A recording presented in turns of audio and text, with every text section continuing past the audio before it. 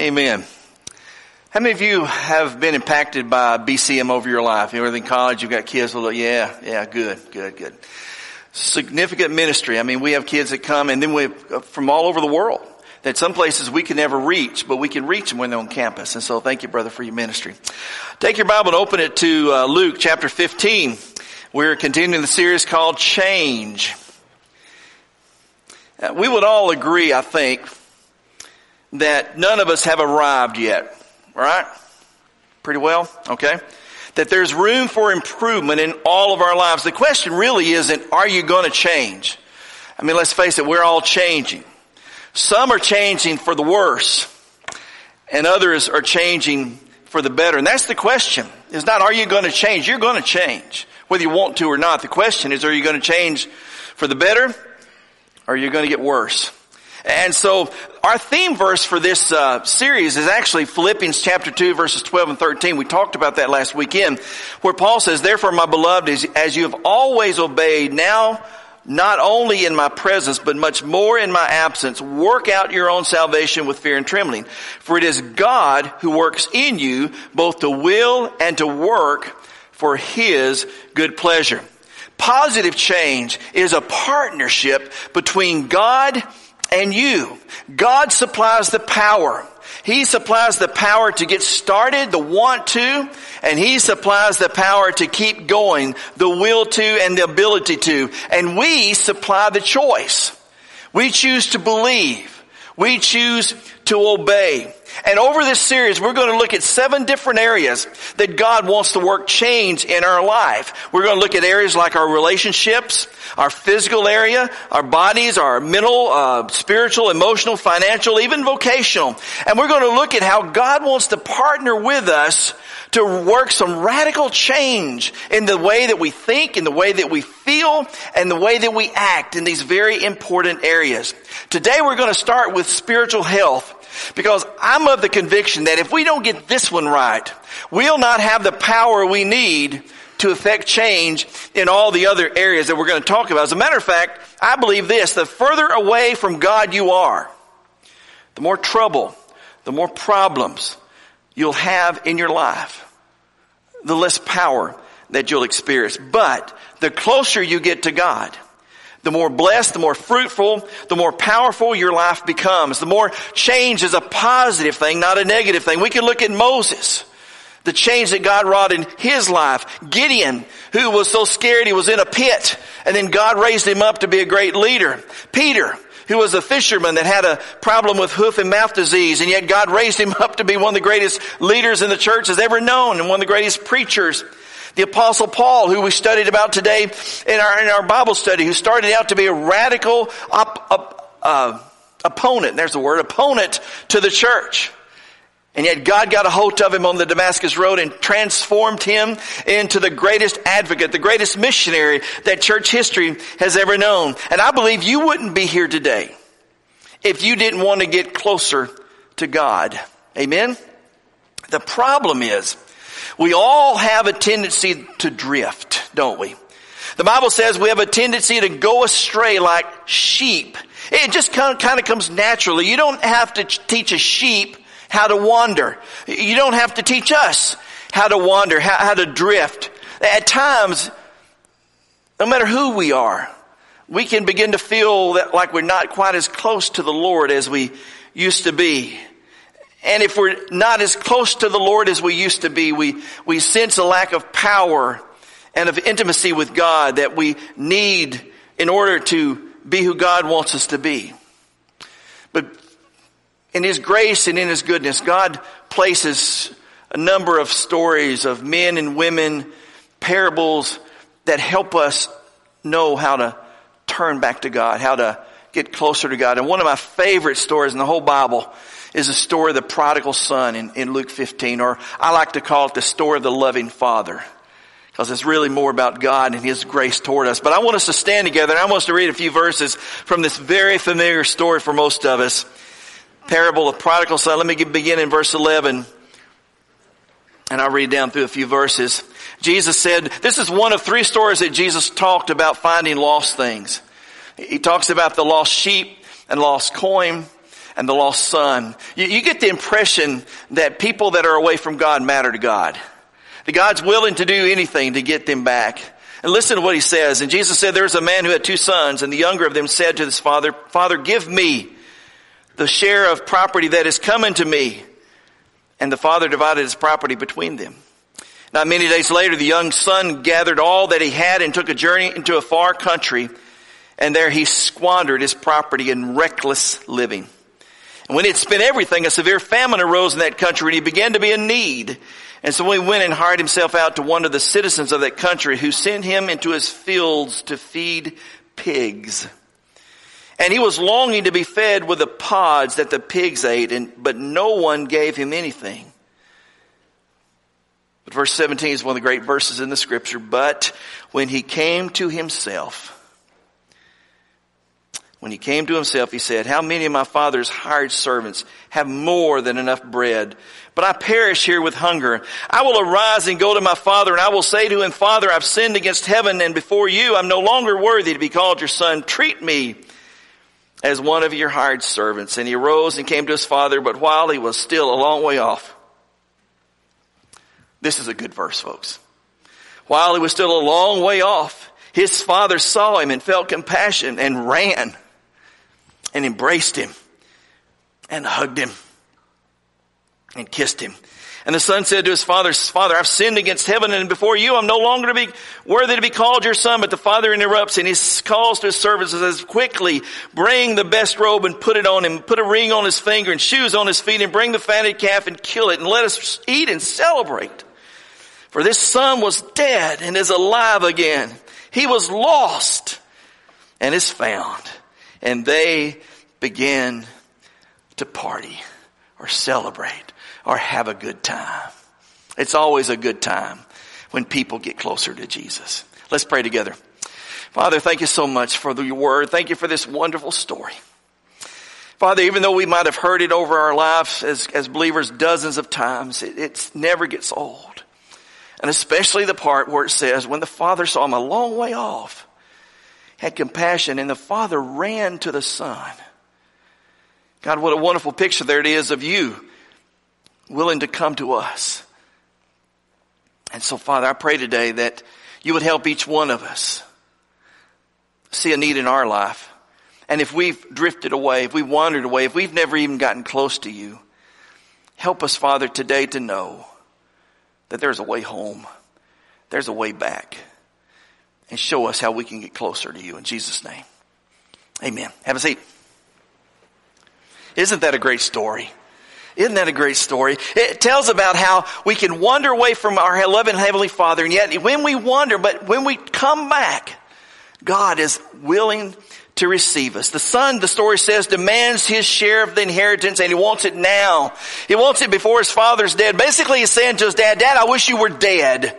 Dad, I can't wait till you die because I want what's coming to me and I want it right now. And so the father gives it to him. It's all about the son. It's all about him. And that's, folks, by the way, how the drift starts. When it begins to be all about us. And so he runs off with his newfound wealth to the New Testament version of Las Vegas. And he blows all his money on women and wine and song. And he finds himself penniless and friendless and homeless. He ends up finding a job slopping pigs, which is the worst job a Jew could ever have. He is so desperate and so hungry that pig slop starts looking good to him. Folks, that's a pretty bad place to be when pig slop starts looking good to you. Some of you guys are going to go to college. You're going to understand when you go to the cafeteria what that's all about. But anyway, you'll want to go home and have some mama's good home cooking. Anyway, but then in verse 17 it says he comes to himself. He comes to his senses. He begins to say, what in the world am I doing here? My father's lowliest servants have more than enough. They eat better than this.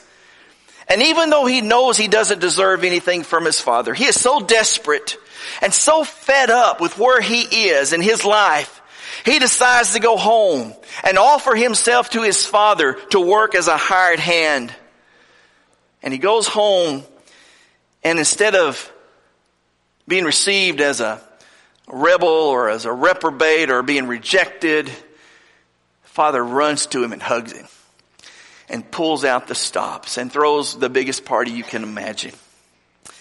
In this story, there are several things that Jesus teaches us about coming closer to God. One of the things that this story reminds us and teaches us, if we want to get closer to God, we first of all have to get fed up with our life as it is right now. We just get fed up with our circumstances, fed up with our life. We get sick and tired of being sick and tired. I'm tired of living this way. I'm tired of being this distant from God. I'm tired of being stressed and overworked and miserable. I don't like what I've become. Anybody ever felt that? Looked in the mirror one day and I just don't like what I've become. Listen to me, folks. Nothing will ever change in your life until you get fed up with the way you are right now. Make the decision. There's got to be something better. You get desperate.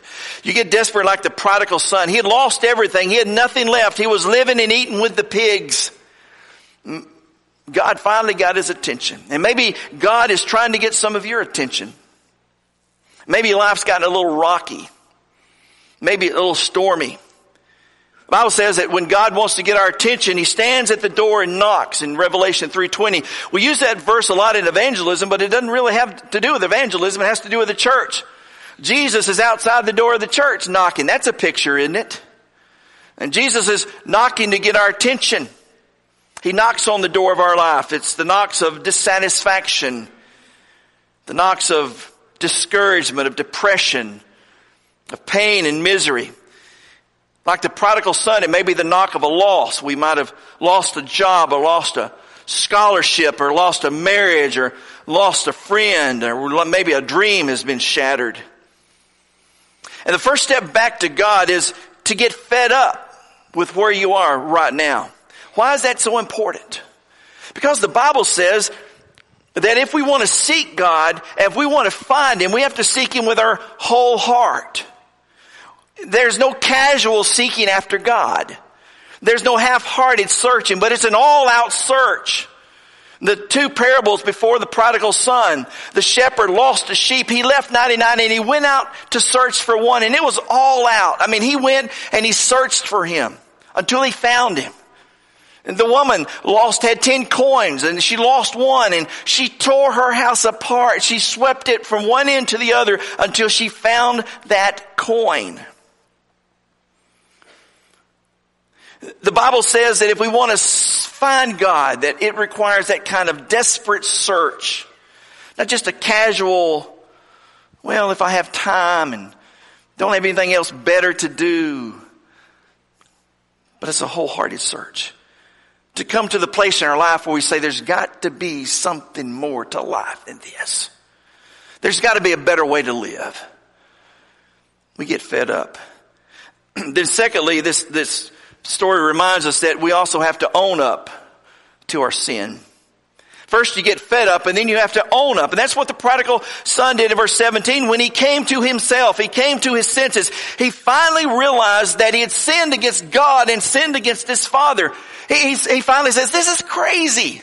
This is nuts. It's crazy to try to live like this. Folks, listen to me. It's crazy to try to live your life without God.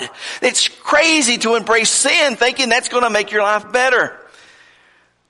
The prodigal son realized that his sin had separated him from his father. This is what the Bible says, Isaiah 59 verse 2. But your iniquities have made a separation between you and your God. Your sins have hidden his face from you so that he does not hear. Now, have you ever felt like God is 1,000 miles away? When you pray, has it ever felt like your prayers bounce off the ceiling? When you feel like God's away from you, you're no longer close to God, guess who moved? It's not you. God doesn't go on vacation. God never moves to a new location. Matter of fact, listen to me. You know why? Because God's love won't let him go anywhere. God in his love has promised to be with us. Our sins, the Bible says, have separated us from God. Our sins have moved us away from God. Something or someone has become more important to us than God. Self. Prodigal son, it was all about him. Give me my inheritance now. God, Father, I don't care about you anymore. I don't care if you're living or dead. I just want what's mine and I want it now. Stuff becomes more important to us. Family even becomes more important to us. Our job, our looks, our popularity, a hobby, whatever we love more than God is an idol.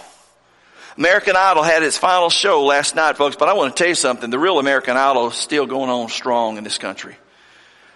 We place a lot of things before God. It comes between us and God. And we have to own up to our sin, to our selfishness. Folks, we cannot blame anyone else for our separation from God. We can't say it's our spouse. If I just had a more godly spouse, I would be closer. We can't blame our parents. We can't blame the church. This is one thing you can't even blame the government for. No one but me. No one but you. By the way, do you know how blame is spelled? Be lame. One of the lamest things you can do is to blame someone else for your problems. It's lame to blame others for your spiritual health. If my church was just more exciting, if I just get fed more, if my friends were just more dedicated, if my husband was really more on fire, and you want to say, really? The fact is, I'm as close to God as I want to be. The reason I'm not closer is I just haven't got desperate enough. I just haven't got fed up enough. Because when you get fed up, you own up to your sin. And here's the good news. When we own up to our sin, God says to us, let us reason now together. Though your sins are like scarlet, they shall be white as snow. Though they are red like crimson, they shall become like wool. Folks, listen to me. The blood of Jesus is the best stain remover I know. It puts OxyClean in the dust. There is no sin stain in your life that the blood of Christ cannot cleanse completely clean. This son had done horrible. He had basically wished his father dead, had disrespected him, had taken the inheritance, squandered it, done all kinds of horrible things.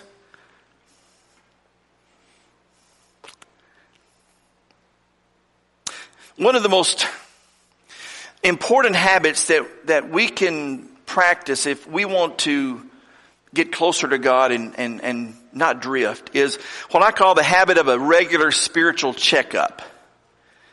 Just like we need to go to the doctor a couple times a year for a checkup.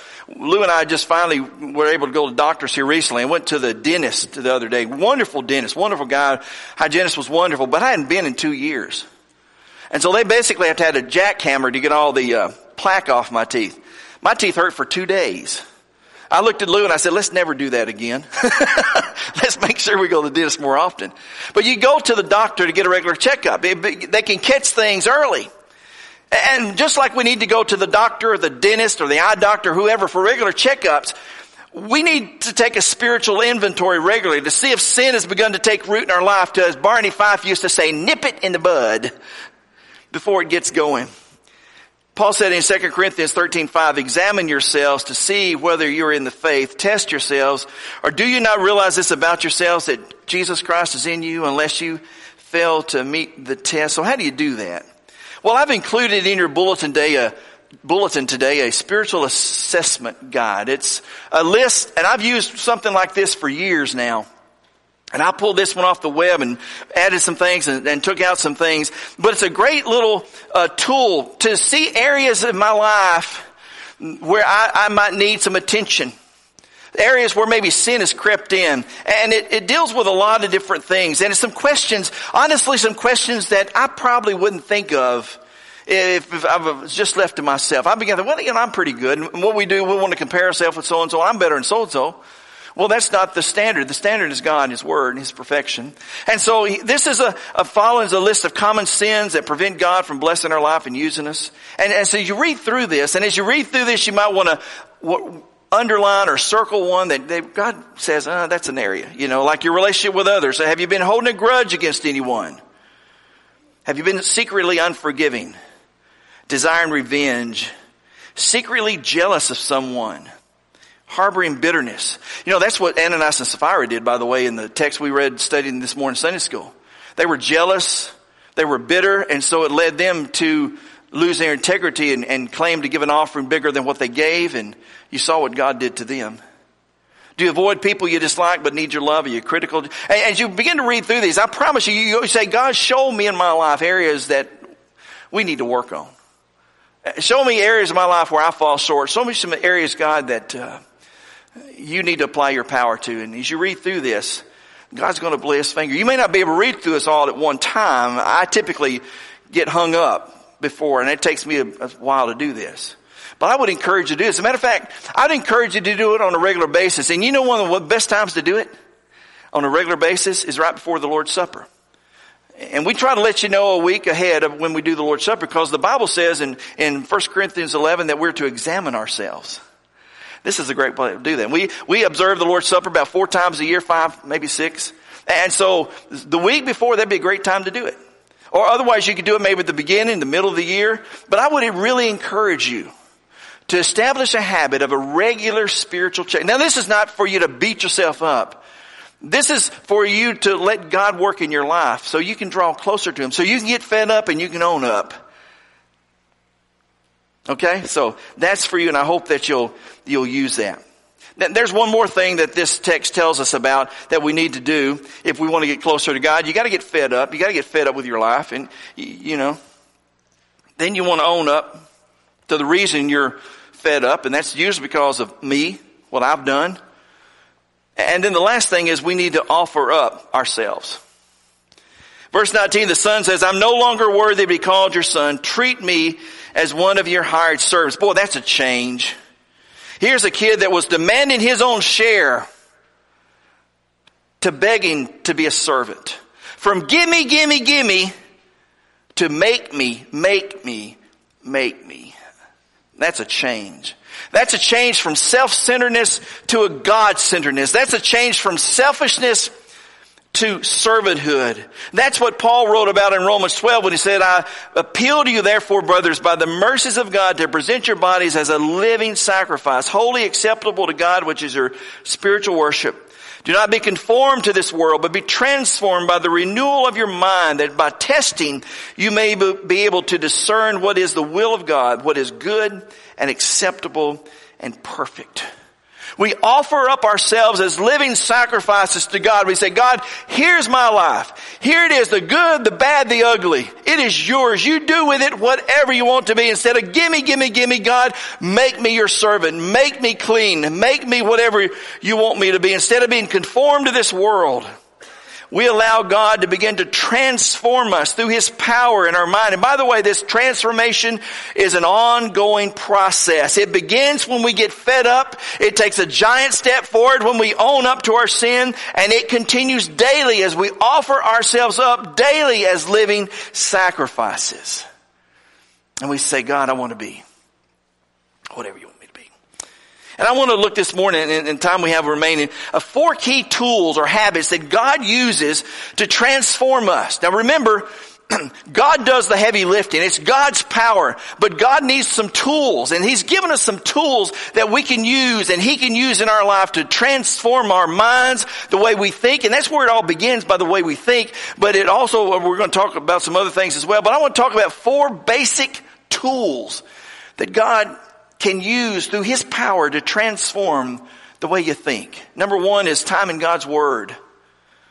Jesus told his followers, if you abide in my word, you're truly my disciples, and you'll know the truth. And the truth will set you free. Folks, the New Testament says truth is not just a proposition. Truth is not just an idea. Truth is a person. The more you know the word, the more you'll know about Jesus. God uses his word to change our minds so that we'll know the truth. Matter of fact, you will never know the truth about anyone or any situation until you know what God says about him. In the word, we know the truth about God. It teaches us the truth about our world. It shows us the truth about ourselves, which is one reason a lot of people don't like to read the Bible, because they don't like what they see there about themselves. It tells the truth about our lives. It keeps us free from traps and the lies of the enemy. I want to encourage you, and I've encouraged you many times before, to spend time in the Word of God. Whether it's reading the Bible through every year, or parking in one verse, or parking in one book for the whole year, but be in God's Word. As a matter of fact, more importantly than that, let God's Word get into you. Study it. That's why you ought to be a part of a Bible study group.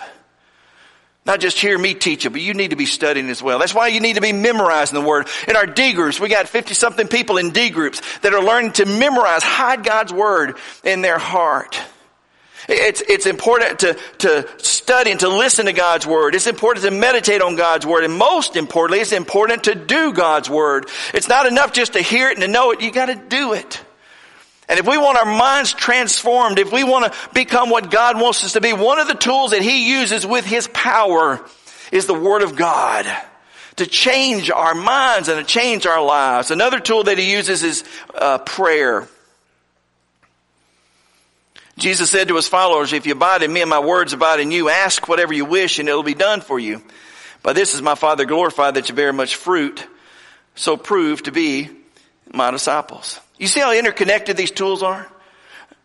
Spending time in God's Word strengthens our prayer life. Our mind is being changed from a self-centered mind to a God-centered mind. And then God uses our prayers that come from this God-centered place in order to effect change in our lives, in our world, in our families. Isn't it true, the more you talk with someone, the better you get to know them? The more we talk with God, the better we get to know Him and His heart and His plans. And prayer changes our minds about our own abilities and plans. It is hard for a proud, arrogant, self-assured person to pray. I don't have time to pray. I'm too busy to pray. What you're saying is, I can handle this by myself, God. Prayer says I can't. Prayer says I'm dependent on God. Prayer says I don't have the ability. Prayer says I'm not smart enough. Prayer says I'm not good enough. Prayer says, God, I'm not, but I know that you are. And it changes us. How can you learn to pray? Well, let me give you 2 simple ways. Number 1 is participate in Wednesday prayer meetings. We have one at 11:30 and one at 6:30. And we provide 2 things in those prayer meetings. Number 1, we provide a list of people and circumstances, missionaries and lost people, different that you can be praying for. And secondly, we provide a model example. You know how I learned to pray publicly? By going to Wednesday night prayer meeting and listening to other people pray publicly. That's how I learned to pray. And I remember when I was just a teenage kid sitting in the back in a small country church in North Alabama, and the deacons, and there's the same guys prayed, and one night God just, okay, it's your time, John. It's your time tonight. I want you to voice a prayer. My heart was pounding out of my chest. And I don't remember what I said, but I prayed publicly. And folks, I'll tell you something, I would have never learned to do that, I don't think, if it hadn't been a part of a Wednesday prayer meeting where I heard people pray publicly. That's a great way to do it. Folks, listen to me. The best way to learn to pray is not by reading books about it, not by going to preaching sermons about it, but it's to pray. And so you want to get yourself an environment where there's prayer going on. And Wednesday is a good time to do that. We have one at 11:30 and one at 6:30. And then another thing to do is get involved in our intercessory prayer room.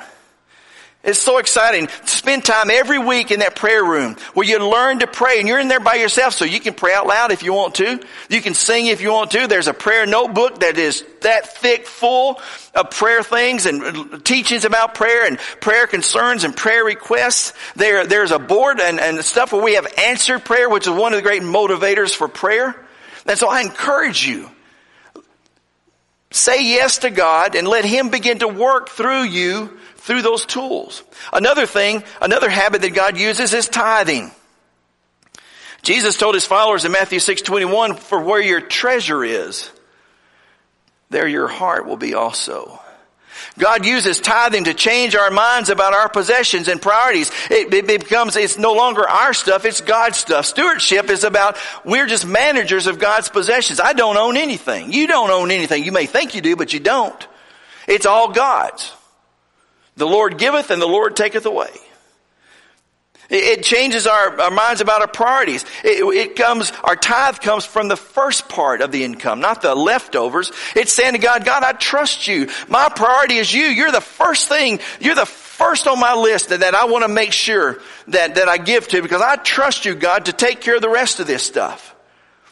It helps us to understand God's ownership. It helps to draw us closer to God. It helps us, oh, folks, listen to me. It helps us become contributors and not just consumers.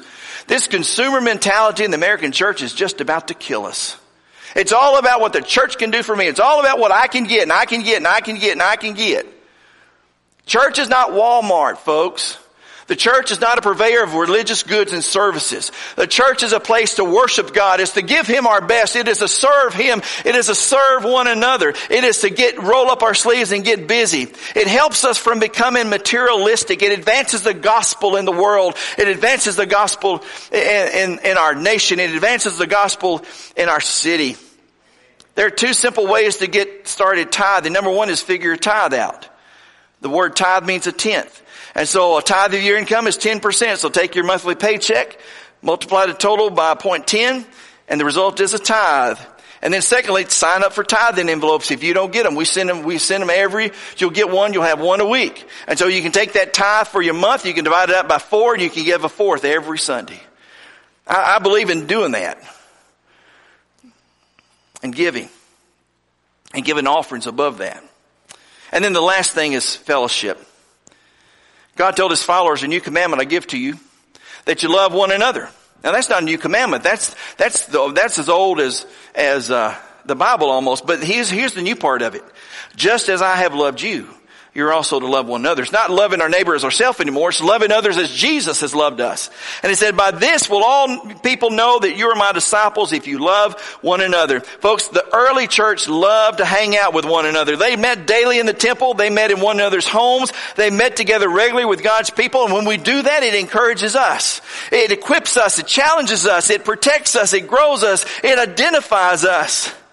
And there are two great ways to do that. I'm going to talk about one this morning. And in your bulletin, there is a card. Matter of fact, there's two cards. I want you to pull those out. And if you don't have one, if my ushers, if you guys are back there, if you don't have a card that looks like this that says get connected, raise your hand. We want to make sure that you get them. Okay. Does everybody have one? There should be two in the bulletin. So if you got an extra one, give it to somebody that doesn't have one. Okay. We're all going to do this together. Okay. So take a card. Because one of the best ways I know for you to get in fellowship is to be involved in a small group Bible study. We call that Sunday school. Some people call them life groups. There's all kinds of names to them. But it's a great fellowship around the Word of God. We're all going to fill these out together. So if you don't have one, raise your hand. Okay? Because if you don't get one, I'm going to come and talk to you personally. Just kidding. Okay, so let's fill this out together. Everybody got one? Don't be bashful. Raise your hand.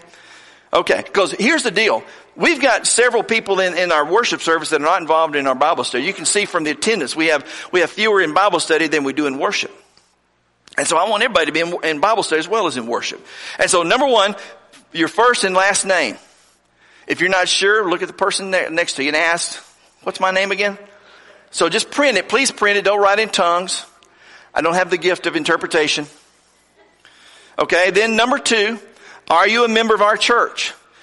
Have you signed on the dotted line? Have you committed to, not just do you attend regular, but have you committed to membership? Either yes or no. Okay? Got that? Number three, your contact number. Some way that our Sunday school teacher can contact you in case we've got a question, in case we can't read your chicken scratch, okay? A contact number, either cell phone or home phone number. Give you a moment to do that. Everybody good? Number four is, what is your age or grade or age group? And if you're in school, we just need your age. So first grade, 12th grade, whatever. If you're above 18, just your age grouping. 20s, 30s, 40s, 50s, 60s, 70s, and beyond, okay? I know I'm taking a risk, but I didn't ask for specifics. Just a group, okay? So I'm giving you 10. Okay, number five, what is the name of your Sunday school teacher? If you don't have one or you don't know, just leave that blank, okay? What's the name of who's your Sunday school teacher? Then number six, okay, here's the deal. Now listen to this. If you left number five blank, may we assign you to a group. Now before you say yes or no, I want you to understand what that means, okay? Here's what will happen. The group will pray for you regularly, maintain contact in order to be aware of any needs you have. In other words, how they can minister to you. If you have a sickness or a death or you have an issue you just need some prayer about. Invite you to their fellowships. That's the Baptist word for party. Okay? That's what it is. Okay? And invite you to Bible study. Now, we want you to attend Bible study, but listen to this. Even if you cannot, we want to be sure that you're prayed for, ministered to, and invited to fellowships. Okay? Listen to me. We have, every Sunday we have a deal, we used to call it a roll book. I've tried to help our people realize it's not a roll book, it's a ministry book. And the way that we minister to people is what I've just said, but we have to have a name, address, and phone number in order to do that. And so whether or not you decide, I want to come every Sunday, we want you to be in a ministry book, in a group, so that group can pray for you on a regular basis, so they can invite you to come to their parties, and so they can keep up with you and minister to you if you have a need. Okay? And we want you to be a part of Bible study. It's a great tool. We have Bible studies for all ages. We even have one that meets on Monday night at Clint and Susan's house. If you can't meet on Sunday morning, we have one that meets Monday nights, and it's just a wonderful opportunity. So, okay, you would say, no, I don't want to be ministered to. I don't want to be prayed for. I don't want to be in part of the fun. Okay? That's what you say when you say no. No pressure. Or you can say, yes, I want to be prayed for. I want to be ministered to. I want to be a part of the party. And yeah, I'll try to come to Sunday school every once in a while. Okay? So, circle that. Okay? Then I want you to take those cards and pass them toward the middle aisle. And I'm going to get the ushers, if you guys would come on down and just take up these cards. Okay? Because what we're going to do is we're going to look at the cards, and then I'm going to give those to Sunday school people, and you'll be getting a call this week to be encouraged, okay? We're not going to pest you to death, but listen to me, folks. When I was a baby, my mama fed me strange spinach. And as a baby, I thought that was the best stuff in the world. Today, it tastes like turtle spit, but I used to think it was good stuff. But then one day when I grew up, my mother introduced me to Chef Boyardee SpaghettiOs. Woo, now we're talking. I didn't want any strange spinach anymore. Chef Boyardee SpaghettiOs was where it's at. I tell you, it was a glory hallelujah day. Until the day I discovered Bluebell. Oh, mercy. When I discovered Bluebell, I discovered manna from heaven. Now, folks, listen to me. What if I'd gone through life all my life thinking there's nothing more than strange spinach? If somebody knew there's a better way to live, wouldn't you want to know about it? I mean, I am so glad I discovered Chef Boyardee SpaghettiOs. I'm grateful that I discovered Bluebell ice cream. I'm grateful I didn't have to go through life thinking all there is to life is strange spinach. Folks, listen to me. There are some of you that have gone through your whole life thinking, eating nothing but the world and the devil's strange spinach. And you just think that's all there is. That life is, this is the way life is. It's just the way it is. Folks, I want to tell you something. It's not. It's not. God has a wonderful plan for your life. Jesus says, I am come that you might have life and have it more abundantly. And there's SpaghettiOs, there's Bluebell, there's all kind of wonderful things out here for you to experience that I've got for you. But first you have to get fed up. You got to get fed up with strange spinach. I don't know if I can. Sure you can. Taste and see, the Bible says, that the Lord is good. You've got to own up. You've got to own up to the fact that where you are is where you want to be. And your sin has separated you. And then finally, you just have to offer up. Offer up your life to Him. Whether you're a believer and you've drifted, you've got to come back. You offer up your life, say, Lord, here I am again. I sign a check at the bottom, a blank check, and I leave you to fill it in. Some of you need to do that today as believers because you've drifted. You've drifted into mediocrity. You've drifted into apathy. You've drifted to a place, and it's just not a good place. But honestly, some of you have never gotten close to God. You know about Him. You've read about Him. But you've never gotten close. Because honestly, you've never come to a place of desperation. And I want to encourage you. Simply say yes to the Lord before it's too late. Because I believe God will get your attention at some point. Maybe He's trying to get your attention already. Maybe through some health issues or maybe through some financial issues or whatever. And He's trying because He loves you. And He wants you to know who He is. The Bible says God has a wonderful plan. God created this heaven and the earth, and he looked at it and said, it is good. But you look at it today and you say, well, it's not very good. What happened? Well, what happened is our sin. We chose to go our own way. We chose to disobey God. We chose to look at our way and go our way instead of God's way. And the Bible says that's sin. The Bible says that's what separated us from God. The Bible says that's the problem with the world. That's the problem with our life. And the Bible says the wages of sin is death, and death is a separation. It's a separation from God. It's a separation from everything that's good. And you see, you might say, well, Pastor, my life is good. I'm living the good life. Well, let me just let you know something. Being good isn't good enough. Because if it were, Jesus would have never had to die for you on the cross. See, God did for us through Christ what we could never do for ourselves. You see, the world says salvation and joy is spelled D-O. It's something you got to do. You got to work hard. You got to be hard. You got to be religious. You got to keep this rule. You got to not keep those rules. Christianity says this. The way to God, the way to salvation is spelled D-O-N-E. It is what God has done for us in Christ. God has provided the forgiveness. He has provided all the power we need. He raised his son Jesus from the dead.